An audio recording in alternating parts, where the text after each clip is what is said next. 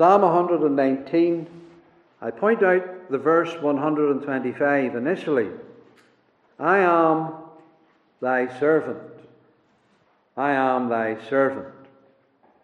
David is the servant of the Lord. There are two words in this section that commence with the letter Ayin. They're each repeated 3 times. One of the words is a noun, and another one of the words is a verb. And it is the noun that is in our text, servant. I am thy servant. It occurs there in verse 125. It also occurs in verse 122, be surety for thy servant. And then again in verse 124, deal with thy servant. So this is a pronounced thought in his mind as he comes into this room that he is a servant. And the pronoun occurs the 3 times as well. He's God's servant, thy servant. So he's coming in here to this section with a great sense of his responsibility to God. Chiefly a servant and a servant of the Lord. Remember how the apostle very often commenced his letters? Paul, a servant of God and an apostle of Jesus Christ. You remember when he was en route to Rome? He had all the sailors around him in the midst of the storm, and he was reassuring them, and he said concerning God, him I belong to, and him I serve. I'm a servant of God. And that's what David feels as well. Particularly in this room, he's focusing his thoughts to think upon himself as a servant. And he's saying this humbly when he says, I'm a servant. He's not saying it with pride. He's saying it with a profound sense of gratitude and gratefulness to God. I am thy servant. The marvelous grace of God alone has brought this into his life. Before one becomes God's servant, you see, he has to leave the old master. We had an old master. We were in bondage to Satan and to sin. And before one can say, I am thy servant, he must be redeemed from Satan and from sin. And David has been redeemed by the Lord, and he's now the servant of the Lord. And the child of God is able to say today the very same thing. If you're a Christian, you're saved, and you're saved to serve, and you should be reminding yourself, I am the servant of the Lord. You must never forget that. You've been bought with a price. You're not your own. You've been purchased out of the slave house, and you've become the bond slave of Jesus Christ. You belong to your faithful Savior Jesus Christ. You're not in Satan's service anymore. You're not in sin's service anymore. And you ought not to yield your members to that service. You belong to Jesus. Paul said, God be thanked. You were the servants of sin, but you've obeyed the gospel from your heart. And you've been delivered, and you've been made free to become the servants of righteousness. So you serve the Lord, and you serve righteousness. And you must never forget this. It's a fearful responsibility, and David is mindful of his responsibility, but it's also an unspeakable honor to be the servant of such a master. Remember the Lord Jesus said, if any man serve me, let him follow me. And where I am, my servant's going to be there too. He'll never be far from my presence, watching me, looking to me. And he added, if any man serve me, him will my Father honor. So it's a great honor to be the servant of Jesus Christ. David comes into this Ayin room with a deep consciousness of being a servant. And it's seen at the very start of the section. Because what's the first thing that he says when he comes in as God's servant? He says, I have done. He's speaking as a servant. I have done justice and righteousness. This brings us to this other word That occurs 3 times. The verb to do. The servant is interested in doing. The servant is interested in working. He's a doer for the Lord, a doer of his master's will. You remember that centurion who had his faith in the Lord and wanted the Lord to heal his servant, and he sent a word to Jesus and he says, I'm a man under authority. I've soldiers under me, and I say to this man, go, and he goes, and I say to my servant, do, and he does. He has a word of authority, and the servant hears it, and the servant does it. That's what the servant does. He's a doer. He hears the Lord's word, and he does. And so the verb will be the most important verb in a servant's life. The Bible says, be ye doers of the word of the Lord, and not just hearers, deceiving your own selves. So if we're servants of the Lord, we ought to be doing and be doers of the Lord's will and of the Lord's word. You see, that's what we're going to have to give an account of our doing. And it's on that basis that the servant is going to hear the Lord's well done. Well done! You have that verb again. Do, done, have done. Well done, good and faithful servant. So the noun servant, the verbs do, inseparable, and they're occurring frequently throughout this section.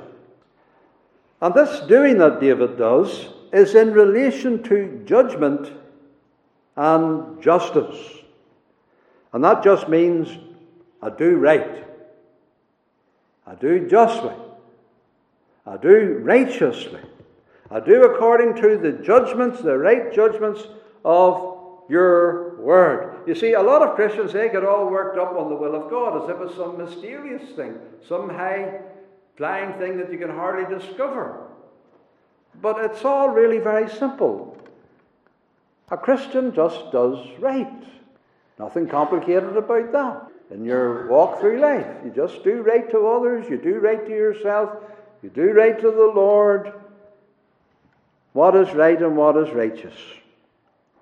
And the Lord has showed you, O man, what is good, and what it is that the Lord requires of you to do justly, to love mercy, and to walk humbly with thy God. And the man of God can say, I have done judgment and justice.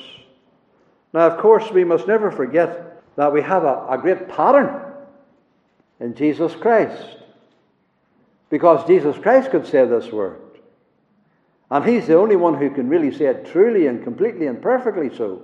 I have done justice and judgment. I have done righteousness.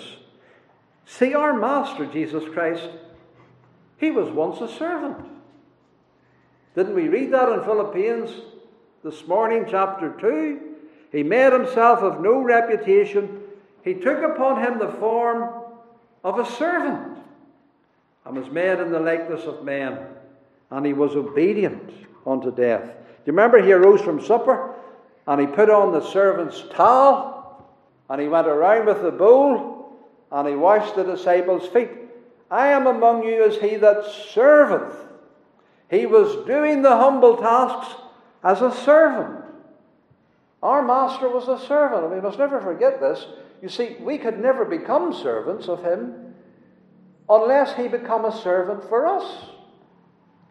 So he says, I came to serve, to minister, and to give my life a ransom for you. The forgiveness of your sins. I had to serve to save you. I had to serve to cleanse you and to wash you and to justify you. I had to serve to make you mine. That's a tighter hold on us in our service. We ought to serve such a master. Amazingly, he served to get us. So there is a responsibility of gratitude and love that he had for us. Now, whenever David says this, then he's following the pattern of his Saviour. But is this an honest report that David gives to God? I have done judgment and justice. Has he really done that? Has he done that every day and all the time? Well, generally speaking, yes. Now, there were occasions when he didn't. We know that. He's not perfect. There's no believer perfect. But the main course of his life was doing right.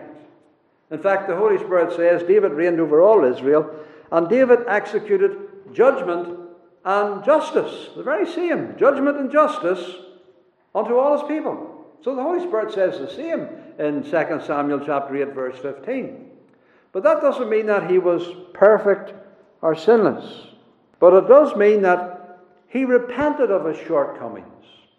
He was humble for them, and he confessed them, and he found forgiveness for them, and that the main inclination of his life was endeavouring to please God, to serve God, to obey God. And that's every Christian. The main thrust of a believer's life should be wanting to just do what is right and please God. We fail, we repent and are forgiven, but our inclination ought to be to that. And we ought to be able to tell the Lord, I've sought to do judgment and justice today. I've done it. The servant of the Lord is a righteous man. And of course that doesn't mean that we won't suffer. You see, whenever you do justice and judgment in the world, you'll suffer. Because it's a wicked world. They don't like righteous people. They don't like people who are honest and just and oppose sin and immorality and wickedness. So we're in a world where those who are righteous suffer. Which is why he goes on here to say, I have done justice and righteousness, judgment and justice. Leave me not to mine oppressors. Would such a good man have oppressors in his life? Would such a good man find people opposing him and making his life hard? Yes. Didn't Jesus find that? He was righteous, he was utterly righteous, gently righteous, a good man, and yet he was crucified. His oppressors crucified him to the tree. So the righteous will suffer in this world for their righteousness' sake. The Bible says that. Blessed are you if you suffer for righteousness' sake. It's going to happen. So David is oppressed. Leave me not to mine oppressors. Be surety for thy servant for good. Let not the proud oppress me. Here it is again. So he does God's will, but he finds opposition from the wicked, from the proud, the oppressors. You see, the devil will make you pay for being a righteous servant. The greatest oppressor is the devil and the demons. They are the ones behind all the oppression that we receive, even at the hands of men. It's the devil and the demons. These are prayers against the devil and the demons, the real oppressors of God's people. The servants of the Lord are in a warfare, and it's not against flesh and blood. Whenever you feel the oppression of men, congregation, you must remember that the devil and the demons are behind them. And very often the devil is in them. They're blinded, and they're being used by Satan. And you must remember that. And if you remember the real nature of the warfare, and that it's not against just flesh and blood, but against spirits and principalities and demons and demonic powers, whenever you realize that it's a spiritual warfare and Satan is behind it all, if you keep that in mind, it will enable you to pity and to pray for your oppressors that the devil uses. Because you must remember, however badly they treat you, they're blinded. The devil has blinded them. They don't know what they're doing. They don't realize because they're in darkness. They don't know anything else. They haven't got the light of the Word. They haven't got the grace of God. And they don't know. You remember the Savior on the cross. Father, forgive them. They don't know what they do.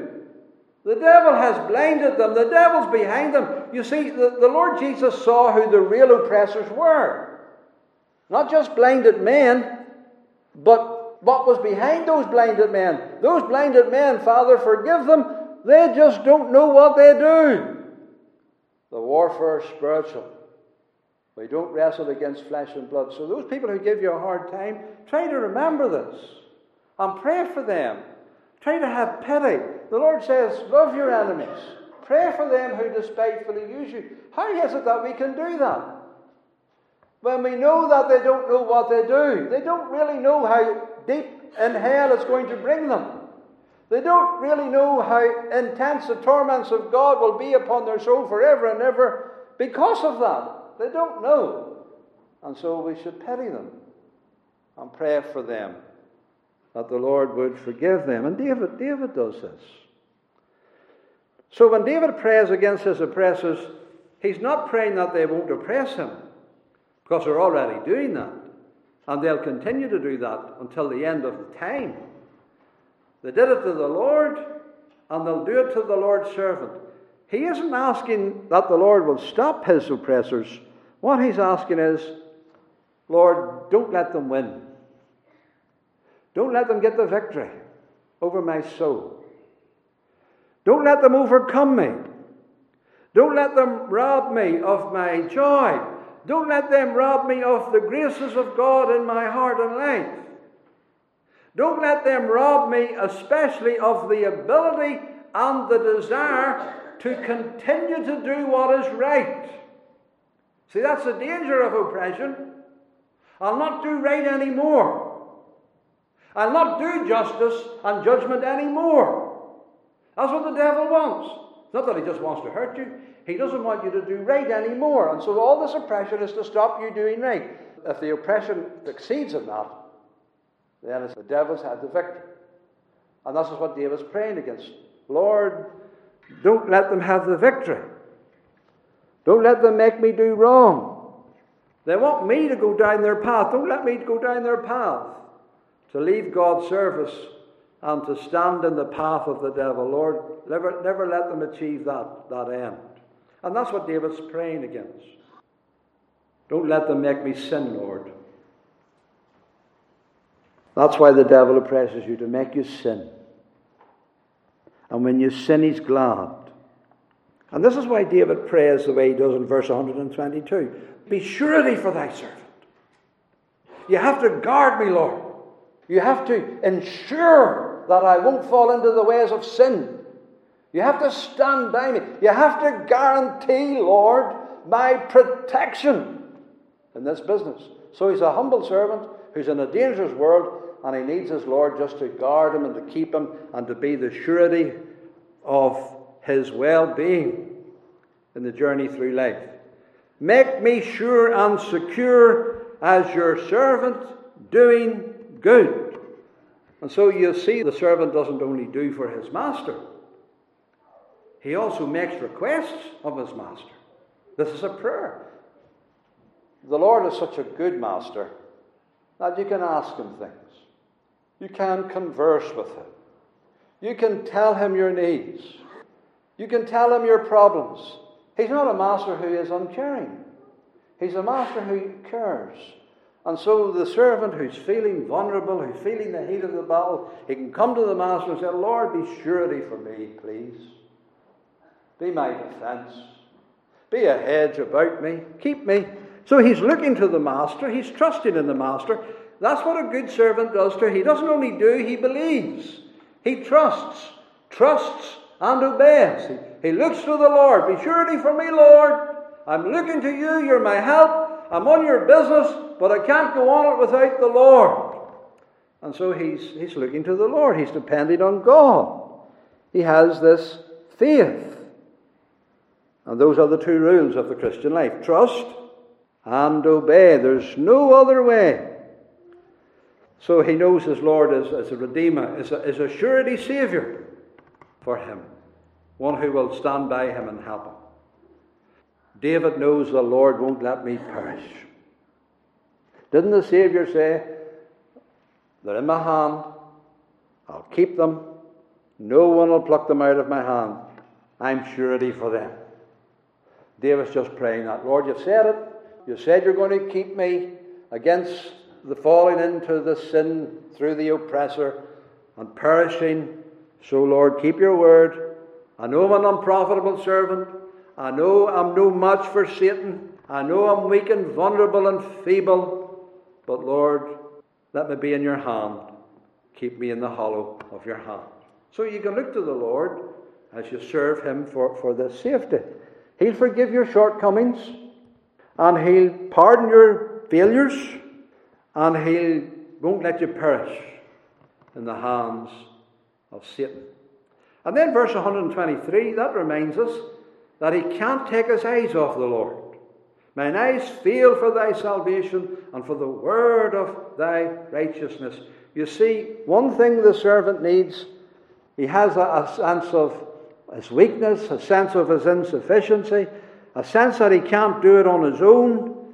And that comes across in this section. And so he's always looking to the Lord for help, always looking to the Lord for grace, always looking to the Lord for that enablement. And he considers himself to be such a servant as he can't take his eyes off the Lord for 1 minute. That's why he says, my eyes are failing. I'm not stopping looking to you, Lord. I'm not stopping looking to your grace and to your help. That's a good servant. Always looking to the Lord. As the eyes of servants look unto the hand of their masters, and as the eyes of a maiden unto the hand of her mistress, so our eyes wait upon the Lord our God. So unceasingly, the servant needs God's saving grace. Mine eyes fail for thy salvation. Unceasingly, God's servant needs the word of righteousness from God, and for thy word of righteousness. Keeping his eyes on the Lord, keeping his eyes on the Bible.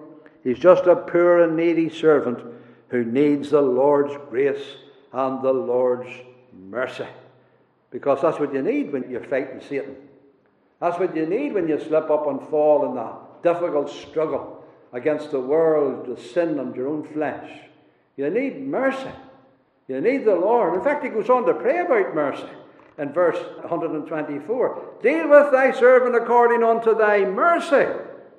He can't talk about this business of serving God without coming to the mercy of the Lord. Now, why does the servant have to ask for mercy? Well, it's quite obvious. He has a sense of failing. He has a sense of coming short. He has a sense of not doing the will of God the way that he ought to do it. A sense of not being what he ought to be in God's work. Maybe sometimes he feels he hinders and hampers the work more than anything. Maybe he thinks he's useless. He certainly thinks he's unprofitable. Maybe sometimes he even thinks he's doing the work of God harm because he's such a poor servant of the Lord. And of course, he needs mercy. As we all do, because we're not only unprofitable servants, we're even worse than that. And we need mercy. And this is the thing about our Heavenly Master. He shows mercy. You see how that comes in there after the word, mine eyes fail for the word of thy righteousness? He's been thinking about the word of righteousness. And you know, when the word of righteousness comes to you, what does it do? It convicts you. It makes you say, oh, I haven't done that. Oh, I've come short of that. Oh, I've sinned and done wrong in that matter. The word convicts you, even as a servant of God. And you have to say, Lord, deal with your servant in mercy. This word of righteousness has come to me. It shows me what I should be doing. It shows me what I should be. And I fail so often. So, Lord, deal with me in mercy. You couldn't possibly think of the word of righteousness and not be convicted. And the servant is praying for mercy. Even God's people need mercy. God's people every day need the forgiveness of all their sins. They come short. Will still come short of the glory of God. Deal mercifully with us, Lord. God, be merciful to me, the servant of the Lord. And so he's certainly not self-righteous. We've seen that very often in the psalm. This isn't a self-righteous man. This isn't a Pharisee who writes this psalm. This is one who feels himself in need of God's mercy. And he knows that his master is merciful. That's the thing. He knew the devil had no mercy, but he knows his heavenly master is altogether merciful, that his master's mercy is higher than the heavens, that his Lord is rich in mercy. So it's easy for the Lord to deal in mercy because he's so rich in it. And the servant knows this. The servant never despairs of his master's grace. The servant never listens to the devil and says, your master will not forgive you for that. Your master will be hard. You're finished now, lad, because of that. No. My master is gracious, and he died for my sins, and he has mercy for me. And if we confess our sins, he's faithful and just to forgive us our sins and to cleanse us from all unrighteousness. So he knows that it's a good thing to depend on the Lord's mercy. This word deal, 124, that's the verb do. The servant does. But here's the servant wants God to do. Lord, I'll do justice and judgment. You do mercy. You do mercy with me. Oh, imagine being able to say that to your master. I want you to be a master who's a doer. I'm a doer for you, Lord. I want you to be a doer for me. Do with me in mercy. The Lord delights in such a prayer. He loves mercy. He loves to do mercy. And the servant knows this. So be a doer, Lord, in mercy to me. Deal with my sins. Pardon my shortcomings. Cleanse me from all iniquity. And we can have the boldness to do that. We can have the boldness to plead with the Lord, our Master, because he died for our sins. He's going to delight to forgive us when we humble ourselves and repent. So by Christ's blood, we can plead for this mercy with boldness, believingly. And we ought to do so. So he's never a self-righteous servant. And then the servant must pray for teaching and understanding. Verse 124 at the end, teach me thy statutes. Verse 125, I am thy servant. Give me understanding that I may know thy testimonies. You see, the order is right. Mercy. And then teach me. We need to have mercy first of all, and then we need the Lord to teach us. We can't be taught unless we're humble. We can't be taught unless we've been forgiven. Unless we've been freshly cleansed and come to the Lord's feet and get the cleansing and obtain the mercy. And now we're in a position to be taught. Lord, teach me. Give me instruction. You see, we're not only servants who are sinful and need mercy and cleanse, but we're also often very ignorant servants. Very ignorant of our Lord's will. Very ignorant of what we ought to be doing. And we need the Lord to do these things for us too. We need two great things. We need a fountain to wash us, and we need a school to instruct us and teach us. And we have both, because we have the mercy and grace of Jesus Christ and the blood of the Lamb, and we have the Bible, and we have the Holy Spirit, all at our disposal, so we can pray for both mercy and for teaching and instruction. And the servant, the true servant, loves God's school. He loves the Bible. He loves the Word of God. He loves to be taught. He prays for teaching. So the servant of the Lord has a desire for this. He wills to do this. He wills to know the God's will and mind and to get it from the Word of God. He wants to do, but he can't do without being taught. He has to hear the Word too, and so he loves to hear the Word in order to obey it. He loves the learning time. He loves the hearing time. He loves to be under the preaching. He loves to read the Bible. If you're a servant of the Lord, you should love His Word. And should be praying that the Lord would teach you from His Word. So he spends time in God's Word, in the closet, in the home, in his own house and in God's house. He expresses this love in verse 127. What does he say, therefore? I love thy commandments above gold. Yea, above fine gold. You see, the servant loves the Word of God. Verse 128, therefore I esteem all thy precepts concerning all things to be right. He loves the Bible. He has a love for the Scriptures. And that's what makes him grow. And that gives him the strength to serve the Lord. And that helps him to know what he ought to be doing as the servant of the Lord. So he's very close and very attached to his Bible. And his love grows. And it intensifies. His love so intensifies that he even learns to hate. I hate every false way.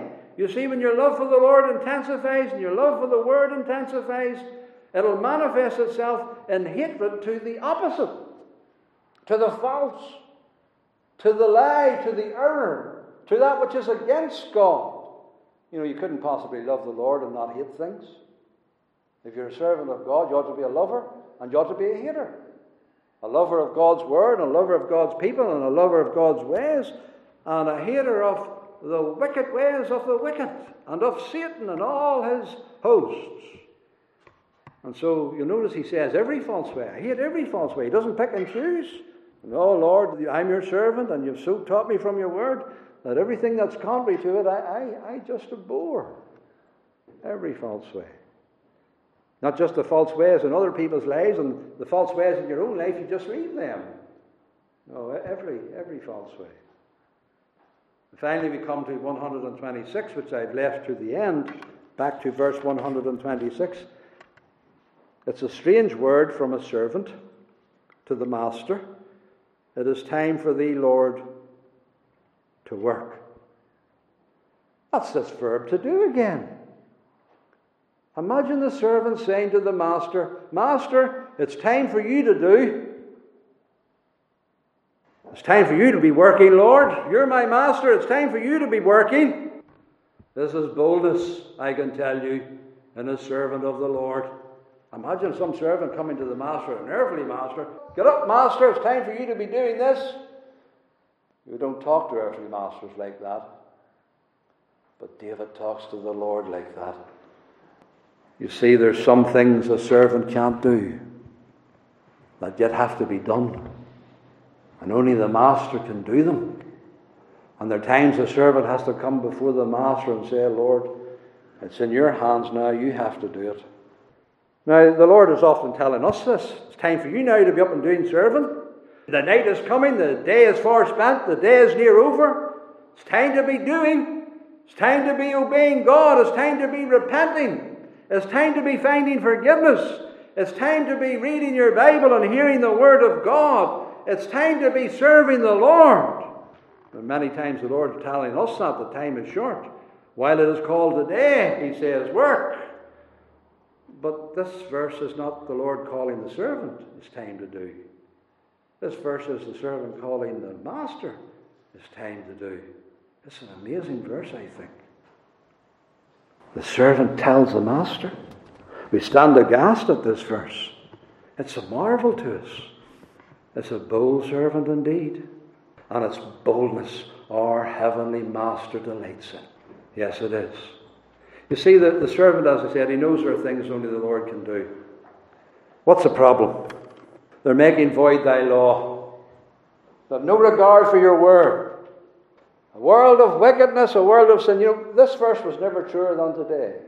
There never has been as many people as today making void the law of God. We're at the pinnacle of human history in regard to this, making void the law of God. If there was ever such a time when this was true, this is the time. They're making void thy law. An abundance in every department of human life, in every society, in all nations. 7 billion. 7 billion inhabitants of the world, never peopled as before this present earth. They're making void thy law. Is it not time for you to do, Lord? You see, the servant's concerned for God's glory. There's only so much he can do. What does the servant then desire from God when he says this? It's time to do, Lord, because they make void your law. There are two possibilities. Judgment. It's time for you to judge them. It's time for you to punish them. Or mercy. I choose the latter. Certainly in this Christian dispensation, this age of gospel grace, it is the latter. They're making void your law, Lord. It's time for you to work in their hearts. To work where I cannot work. The text doesn't say either way. It's for the Lord to decide what he does, whether to judge or to give mercy. But there is no uncertainty as to the desire in our hearts as Christians. Because we're under grace. We're under the Sermon of the Mount. We're under the Lord Jesus Christ, who has fully revealed the grace of God. There is no question in our minds what we should be praying when we say, Lord, it's time for you to work. They've made void your law. What we are praying is, Lord, work in their hearts. Give them repentance. Bring to them the grace of forgiveness. This is what the servant prays for. Only God can work in the heart, to turn the heart, so that they no longer make void God's law. so that they keep and obey God's law. And that's what we ought to pray, for the salvation of men, the worst of men. I do not think that we should pray for the judgment of men. You know not what spirit you are of, should you pray for fire to come down on sinners.